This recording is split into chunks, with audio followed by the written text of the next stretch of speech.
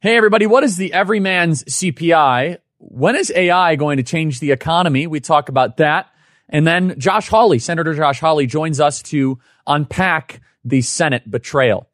Email us directly, freedom@charliekirk.com. That is freedom@charliekirk.com.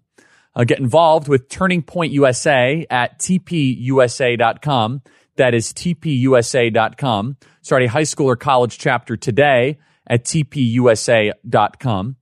If you want to become a member, go to members.charliekirk.com. That's members.charliekirk.com to listen to all of our episodes advertiser free.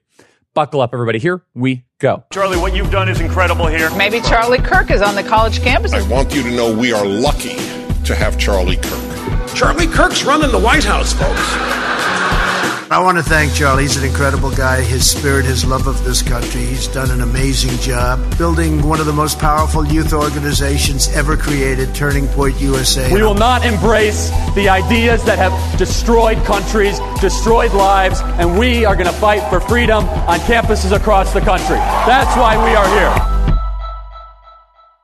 Noble Gold Investments is the official gold sponsor of The Charlie Kirk Show, a company that specializes in gold IRAs and physical delivery of precious metals. Learn how you could protect your wealth with Noble Gold Investments at noblegoldinvestments.com. That is noblegoldinvestments.com. It's where I buy all of my gold. Go to noblegoldinvestments.com. Things just keep on getting more expensive, but no, there's no inflation. That's what the government tells you, and obviously the government would never lie to you. Joining us now is Jason Trennert, CEO of Strategis. I think I said that right. Did I? Jason, you can correct me. Well, close enough. Strategis. Okay, great. So we've been called worse. Yeah. Okay. Jason, what is the everyman's CPI or the common man's CPI? Yeah, the common man CPI is something that we constructed based on the CPI that comes out of the government. And the government has a headline number of inflation, and then it has what it's called a core number. And core excludes food and energy, which for most people is pretty core. So what we did is we said, what are the things that people pay for that they have to pay for? And that's things like food, energy, shelter, clothing, utilities, insurance. And that's our common man CPI. The common man is, reference to Aaron Copland, fanfare for the common man. But the point is that that is growing much more quickly than wages and has been growing much more quickly than wages for the last 4 or 5 years. So it's one thing maybe if you can get, a flat panel television cheaper, but it's very different when your utility prices are going up or food or shelter or all the other things that you have to pay for are going up. So then how much has the everyday man's CPI gone up in the last year? Well, it's up about 4.2%, so which is higher than the 3.1% that was reported this morning for the headline number. And it's also grown about 7% more than wages in the past 4 years. So that's part of the reason why you'll hear people talk about real wages starting to improve, which is wages after inflation. But the problem is that, the level of prices generally doesn't go down. So if you're behind, you're still behind, even if you're starting to catch up. And that's one of the reasons why the administration is not getting the credit for the economy it believes it deserves, despite the fact that you're close to full employment and stock prices are near all-time highs. The average person is still very far behind where they were before the pandemic. Yeah. So the other question I have that I think is important, can you just reiterate, how does the government currently calculate CPI, and how did we get such a bizarre calculation that the media always touts? Yeah, it's Charlie, I'm going to tell you, it's pretty complicated. The BLS, there's about 800 or 900 people that work there that work on this thing, which is, probably gives you an idea of part of the problem with government debt. You have that many people working on a price, but it's quite literally thousands of prices that go into this calculation, and it looks at prices on a month-to-month basis, and then I tend to look at it on a year-over-year basis, and it gives various weightings to those factors that are in the CPI. So I can't give you a quick example, because it literally would be spreadsheets upon spreadsheets that would come up with it. We isolated 67 major categories within the thousands that we think are quite big, and that's how we came up with our Common Man CPI. And we made a decision as to what's discretionary and what is something you have to pay for. The obvious answer is fiscal policy coupled with monetary policy, but what specifically is driving this inflation from a policy perspective? If you had to explain that to somebody who is not as initiated in economic or finance parlance. Yeah, there's too easy because I think inflation is always and everywhere a monetary phenomenon. So we've increased the money supply by 40% since 2000. So it would stand to reason that prices would be up 40% over some period of time. And then we've also increased the size of our budget deficit dramatically over that period of time. So we're up to $34 trillion in debt. And so while the Fed is trying to tighten monetary policy to a certain extent, it's being offset by massive fiscal stimulus, by massive government spending. Last year, the deficit was 7% of GDP, which is unheard of at a period of time in which the unemployment rate is this low. And we've only done that 3 other times in the post-war period, but each time the unemployment rate was above 7%.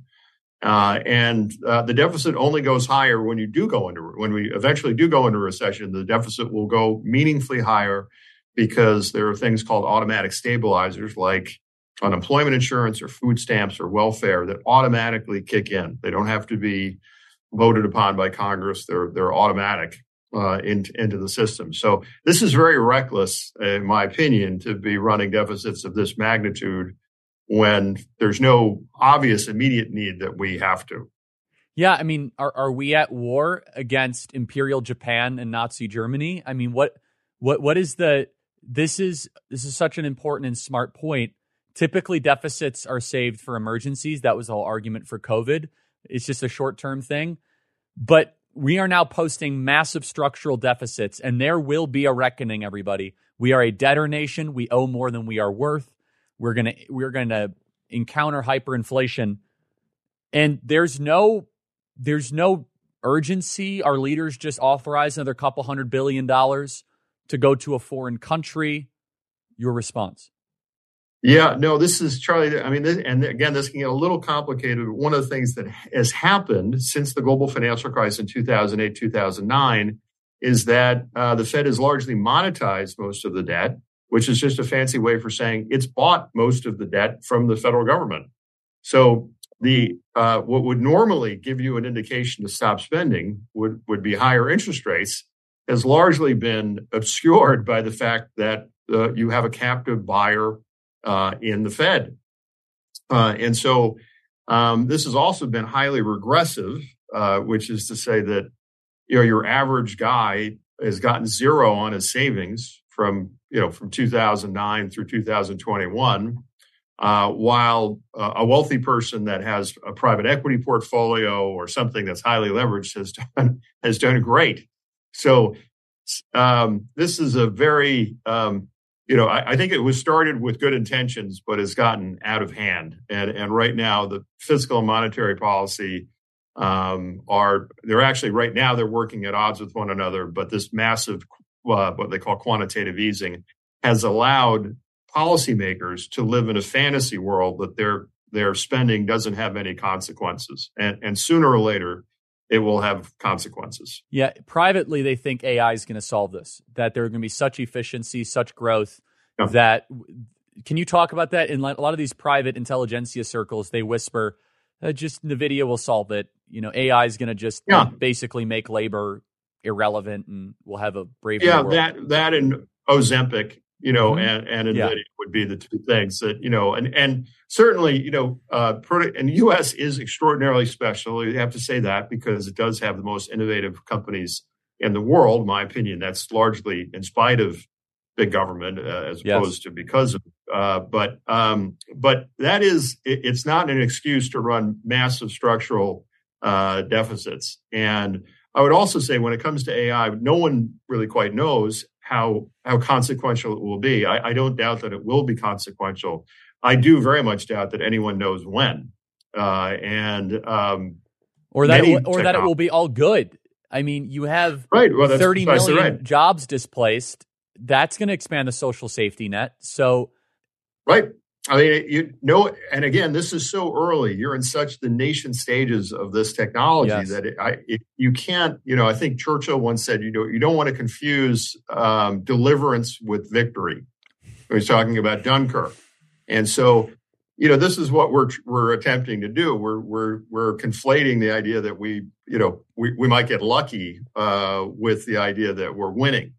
And again, we are the reserve currency. There are good reasons for that. But it's no divine right to have a reserve currency. There have been many societies that have lost it, and they've lost it largely in the same way we appear to be trying to lose it, which is by foreign excursions and bread and circuses and all sorts of other things to try to keep the electorate. We're doing our best as a civilization to commit suicide. Hey everyone, Charlie Kirk here. For 10 years, Patriot Mobile has been America's only Christian conservative wireless provider. And when I say only, trust me, they are the only one. Glenn and the team have been great supporters of this program, which is why I'm so proud to partner with them. Patriot Mobile offers dependable nationwide coverage, giving you the ability to access all three major networks, which means you get the same coverage you've been accustomed to without funding the left. When you switch to Patriot Mobile, you're sending the message that you support free speech, religious liberty, the sanctity of the life, Second Amendment, our military veterans, and first responder heroes. Their 100% U.S.-based customer service team makes switching easy. So keep your number, keep your phone, or upgrade. Their team will help you find the best plan for your needs. Just go to patriotmobile.com/Charlie or call 972-PATRIOT. Get free activation when you use offer code Charlie. Join me and make the switch today. That is patriotmobile.com/Charlie. That is patriotmobile.com/Charlie or call 972-PATRIOT. Join me and make the switch today. That is patriotmobile.com/Charlie and free activation using offer code Charlie. So, Jason, challenge me if I'm incorrect here, but if the laws of economics, which don't change, are not going to be uprooted in the next couple of months and years, it's either they can tax their way out of these massive deficits, they can cut spending, or they could decide to inflate their way out of it. Certainly seems that they're signaling and sending smokescreen, hey, we're just going to inflate our way out of it. There's no spending cuts on the horizon. This is why I think we're going to be entering a new normal of 5, 7, double-digit inflation annualized. Am I looking at that correctly? Well, I think you're right. But as you mentioned in the last segment, I would say there's 4 ways. One is you can try to grow your way out. I do think that is possible, and that's through pro-growth policies, right? Like in the last administration. But otherwise, you either have to take pain by raising taxes or cutting spending, or you have to just accept higher levels of inflation. So that's basically it. And politically, it's always easier to accept higher rates of inflation. For most politicians, that is the almost perfect answer because it's hard to pin on one person precisely. It doesn't move necessarily quickly particularly if you have debt in your own currency like the U.S. does. And so it becomes a very attractive alternative to people that don't want to make hard decisions. And I think that would describe a good portion of our political elite, I would say. Yeah, and so there is this hope that maybe there'll be this 20 to 30% growth because we have a bunch of robots and AI solving everything. But of course, no conversation about the cost or the displacement or, how do you even integrate it, right? How do you integrate AI into, it's a nice little widget and tool, I guess. And by the way, the people who are going to be immediately displaced are actually the college-educated mid-level management, first and foremost. It's not the plumber or the electrician or the welder, hilariously, which is why they're like, we have to get robots too so that we could displace jobs everywhere. So this is going to be a lot messier than people think. It's okay, you have this really powerful technology. How does it apply? It's like a fun parlor trick. It can help you prepare for homework. Right. Your thoughts? Right. Yeah. I can help you write, dirty limericks and all sorts of, right now. I'm not saying it won't have an impact, but I also think that, like many other significant technological changes, it takes a long time to get into business processes that really change the way people do business. And the internet, as an example, really took about 14 years before it was something that was truly integrated into business processes and had a meaningful change in the way people were able to earn profits. The Lord only knows how long this will take, but it's not, I'm relatively certain it's not going to be in the next year or 2 years. This is going to be an evolutionary process. And as you point out, there will be unintended consequences. Generally speaking, I'm a very free market person, so I don't want to create artificial barriers around technology because I think there's always new technology and there's new innovations that come about. But I think the other point that you made, I think, was a very good one, if you don't mind my saying, is that everyone's been telling kids. I have a college age son, and I have a daughter who's 15, and everyone for the last 10 years has been telling them to learn how to code. And I would say artificial intelligence, in my opinion, the most immediate casualty of artificial intelligence is coding. There's still going to be people that really know how to do it, but there's going to be a need for a lot fewer of them. And as you pointed out, the trades, the things where you need a human being to come into your house in the middle of the night to stop a flood, or that's not going to be something that's easily displaced by technology. That's exactly right. And if you look at, it's also they're replacing journalists too. It turns out it doesn't take that much brain power to write an article for the New York Times. There's these unionization campaigns and walkouts because they're afraid AI is going to start to replace them. Turns out it's not that creative. But also understand with AI, and we'll disclose it here, is that AI can only do what has already ever been done. There is not yet, unless the leaks from Bard are correct, something new that it can't do math. It can't create ex nihilo yet. It can only process that which has already been and organize it very, very quickly. So we shall see. Jason, thank you so much. Thank you. Hey there, have you taken a good look at the banks lately? On the surface, everything seems fine, but there's a whole lot more going on underneath. It's like looking under the hood of a car and finding a mess of broken wires and parts. The parts are loans for homes, cars, and those credit cards that we all use, and they're hitting record highs. It's kind of scary when you think about it. Why risk your money for a tiny 5% return when things are so shaky? This is where Noble Gold Investments can help. They're like a friend who knows all about keeping your money safe. They suggest gold and silver, oldies but goodies in the finance world. Plus, they've got a sweet deal, a free 1/4 of an ounce gold standard gold coin this month. If you qualify, it's pretty cool, right? If you're curious, just give them a call at 877-646-5347. It's just a chat, no pressure. They'll help you figure out if gold and silver are right for you. Or visit noblegoldinvestments.com or take the first step towards a safer financial future. That is noblegoldinvestments.com. Noblegoldinvestments.com. They'll help you find out if gold and silver are the right next step for you. Go to noblegoldinvestments.com. That is noblegoldinvestments.com. Joining us now is Senator Josh Hawley, who unsurprisingly voted perfectly yesterday and throughout the weekend. Senator, thank you for joining the program. It's a disappointment to see this legislation advance, Senator, but I guess the buried nugget of positivity is more of your colleagues voted no than yes. Your reaction, Senator? Yeah, thanks for having me. It's always great to be with you, Charlie. And yes, here's the deal, is that Republican leadership couldn't even get a majority of the Senate Republicans to vote for this thing. And thank goodness. Why would you vote for another $60 billion for the Ukraine war machine? No oversight, no plan, no nothing. It's just writing checks to Joe Biden and his cronies in Ukraine. It's unbelievable.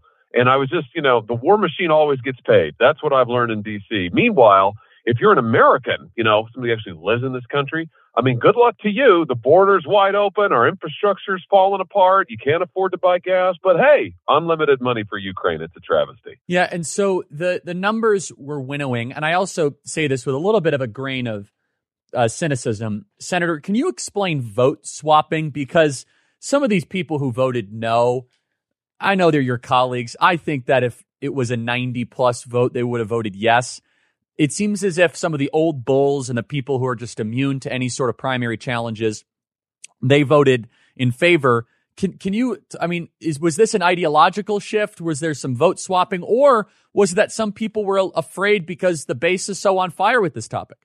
Well, I do think that voters are making themselves very clear about this, which is they want investment in the United States of America.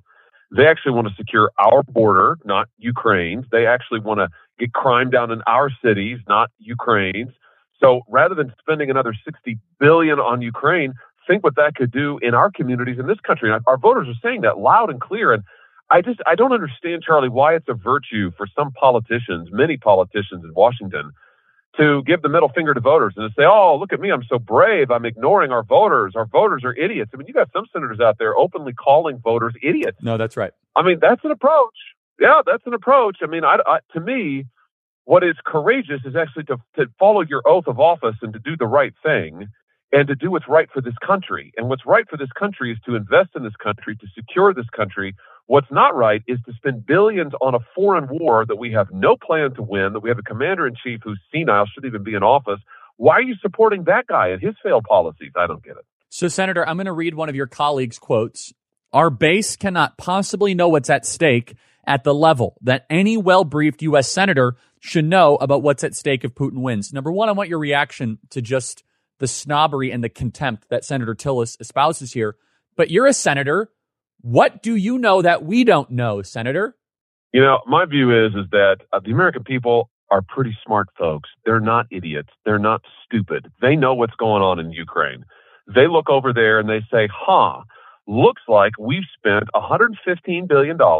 Looks like we've spent more than all the Europeans put together. Looks like we've been doing this for 2 years and there's no sign of a victory. Joe Biden couldn't find his way to a paper bag. Why would we spend more money when our own border is overrun, our own roads are crumbling? That's what voters are saying. And you know what? They're right. They're not dumb. They're right. So I've yet to hear an answer substantively to any of that. And I just think, listen, I'll let my colleagues speak for themselves, but I think calling voters idiots, man, I mean, that's something, but I wouldn't recommend it. Yeah, it's breathtaking and remarkable. I don't think Thom Tillis is going to come on this show anytime soon. So, Senator, I am curious, just do they ever specify what does success look like, or what would the end of a conflict be? Senator McConnell comes out and he says that, we must defeat the Russians. Well, that's quite a statement. Does that involve Crimea? Does that involve all of eastern Ukraine? Senator Mitt Romney said that this is the most important vote that we take as senators. Do they ever specify what does success look like, number one? And number two, I'm struggling to understand how this is in our national security interest. Yeah, I haven't heard answers to any of those questions. And here's the irony. We're being told by the Biden administration that there's not going to be a military victory in Ukraine. That's what they've told us. You want to talk about what senators gets briefed on? That's what we've been briefed on repeatedly, is that there's not going to be a military victory. There's going to have to be a negotiated peace. That's what Biden's people are saying. Okay, well then what's that going to look like? And what's their plan for it? We have no idea. But yet, in the absence of that, we're just going to write a check for another $60 billion. And by the way, like 1 million people crossed the border yesterday. I mean, that's really where our priorities are. I don't get it. And frankly, Charlie, I'm fed up with it. I mean, I've heard this song and dance for years now. I have not voted for this Ukraine spending. What I've tried to do over and over is actually get an accounting of how our money is being spent. I'd like to know where the money's going. We have no earthly idea. We do know that our own government thinks that the Ukrainian government is corrupt, that they've got major kleptomania problems, which of course is a surprise to nobody. And yet we just keep writing them checks. I think it is, as I said yesterday, it is the middle finger to middle America. So there's a story that is gaining steam here. And last evening, David Sachs with Elon Musk were in a Twitter space with Senator Mike Lee, Senator Ron Johnson. And this has been reported for quite a while, but it's really starting to gain momentum. I'm going to play this piece of tape here because, Senator, I want your reaction because this has been around for like the last year. And we're finally getting somewhere. Play cut 55. Could we get a real investigation, like some congressional oversight, a congressional investigation of what exactly happened in that sort of March, April period at the beginning of the war, where, again, they had a draft agreement in Istanbul, and then Boris Johnson came in, and the Ukrainians walked away. I mean, I would love for the Congress to be able to ask real questions of the administration in its oversight capacity, asking, what was your involvement in sabotaging that deal? So, Senator, what is your reaction? It seems as if that we dispatched Tony Blinken and also Boris Johnson to obliterate a peace deal that could have saved hundreds of thousands of lives. Your reaction, Senator? Well, I think that we do need to answer that question. I mean, that is absolutely a perfect question. And we should know, the American people should know. We should know how every tax dollar, every dime has been spent in Ukraine. Charlie, we have no idea. We have no idea where this money is going. How about Nord Stream 2?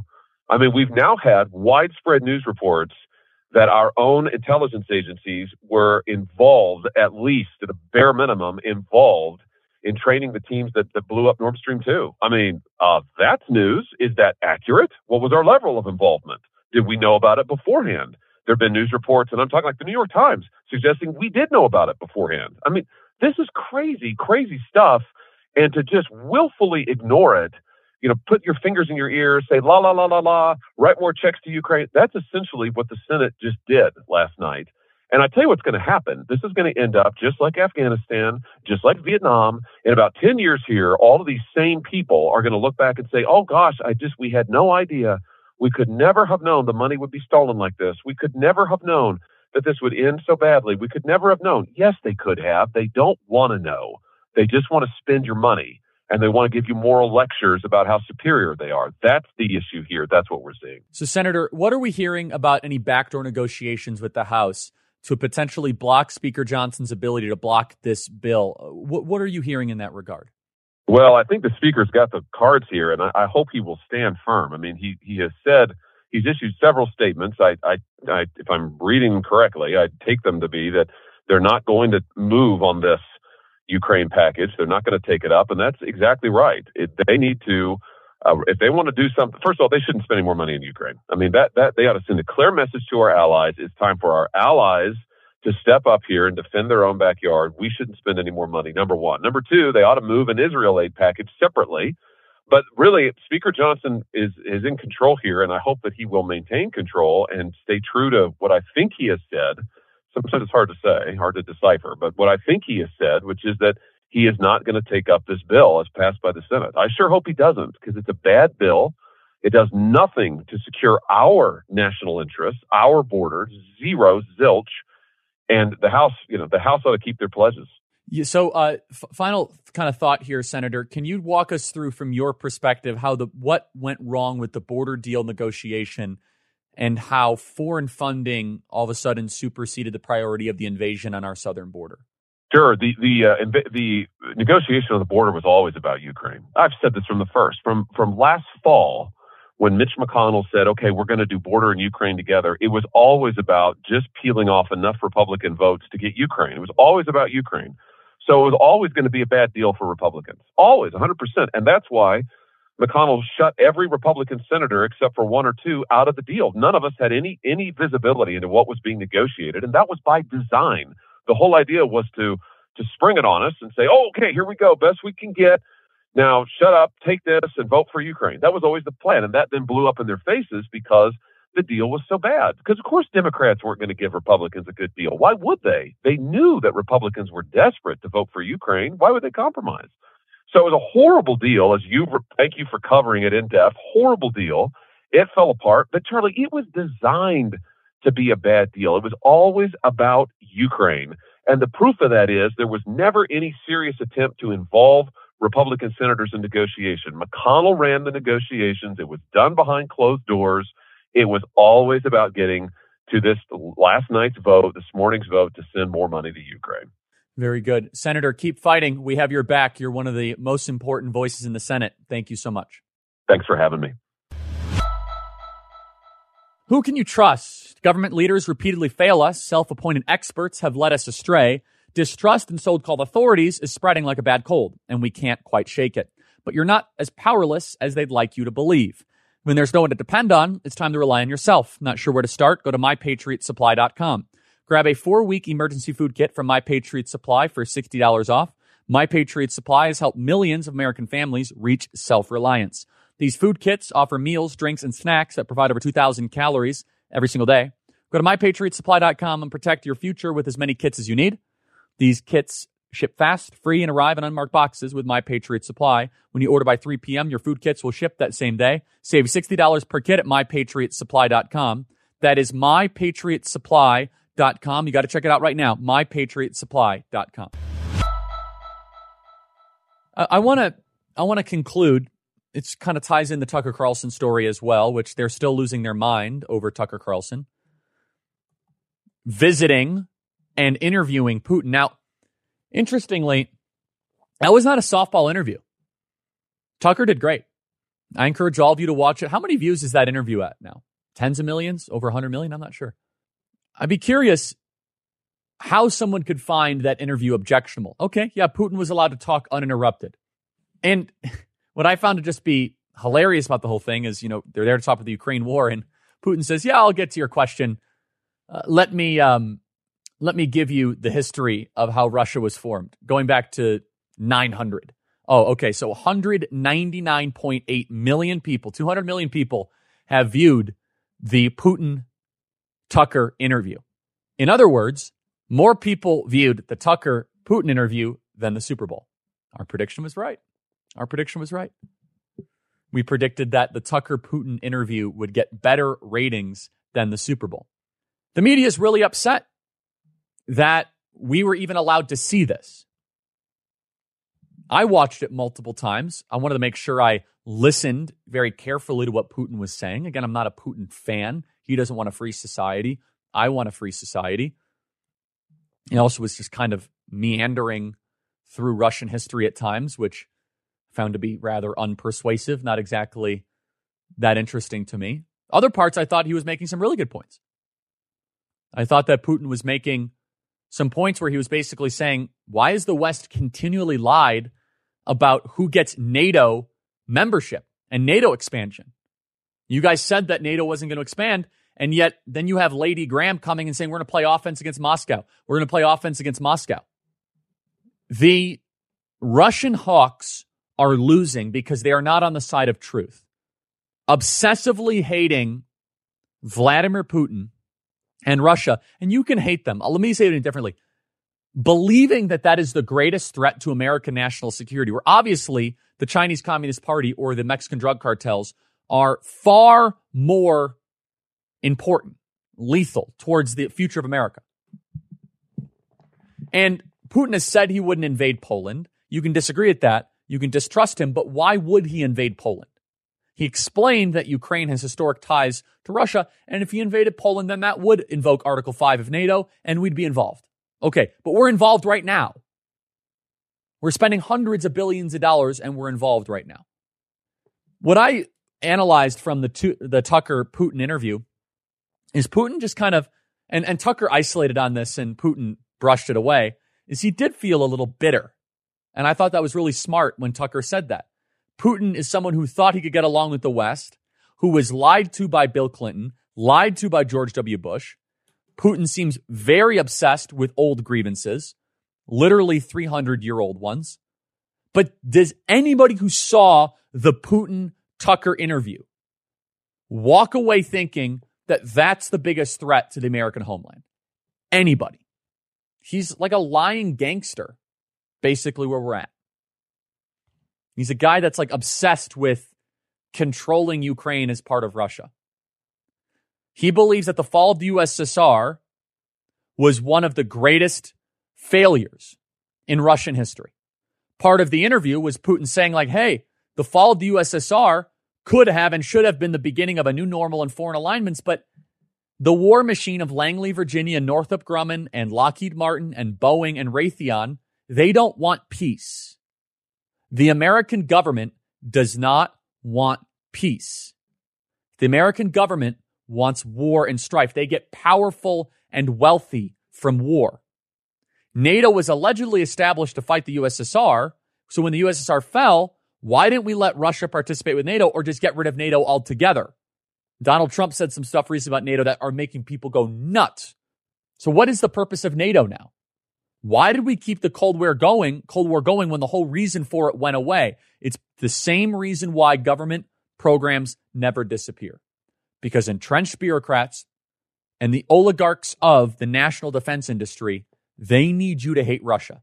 They need more money against Russia. They need the relentless saber rattling so they can stay rich and powerful, and while the homeland falls apart. Thanks so much for listening, everybody. Email us as always, freedom@charliekirk.com. Thanks so much for listening, and God bless. For more on many of these stories and news you can trust, go to charliekirk.com.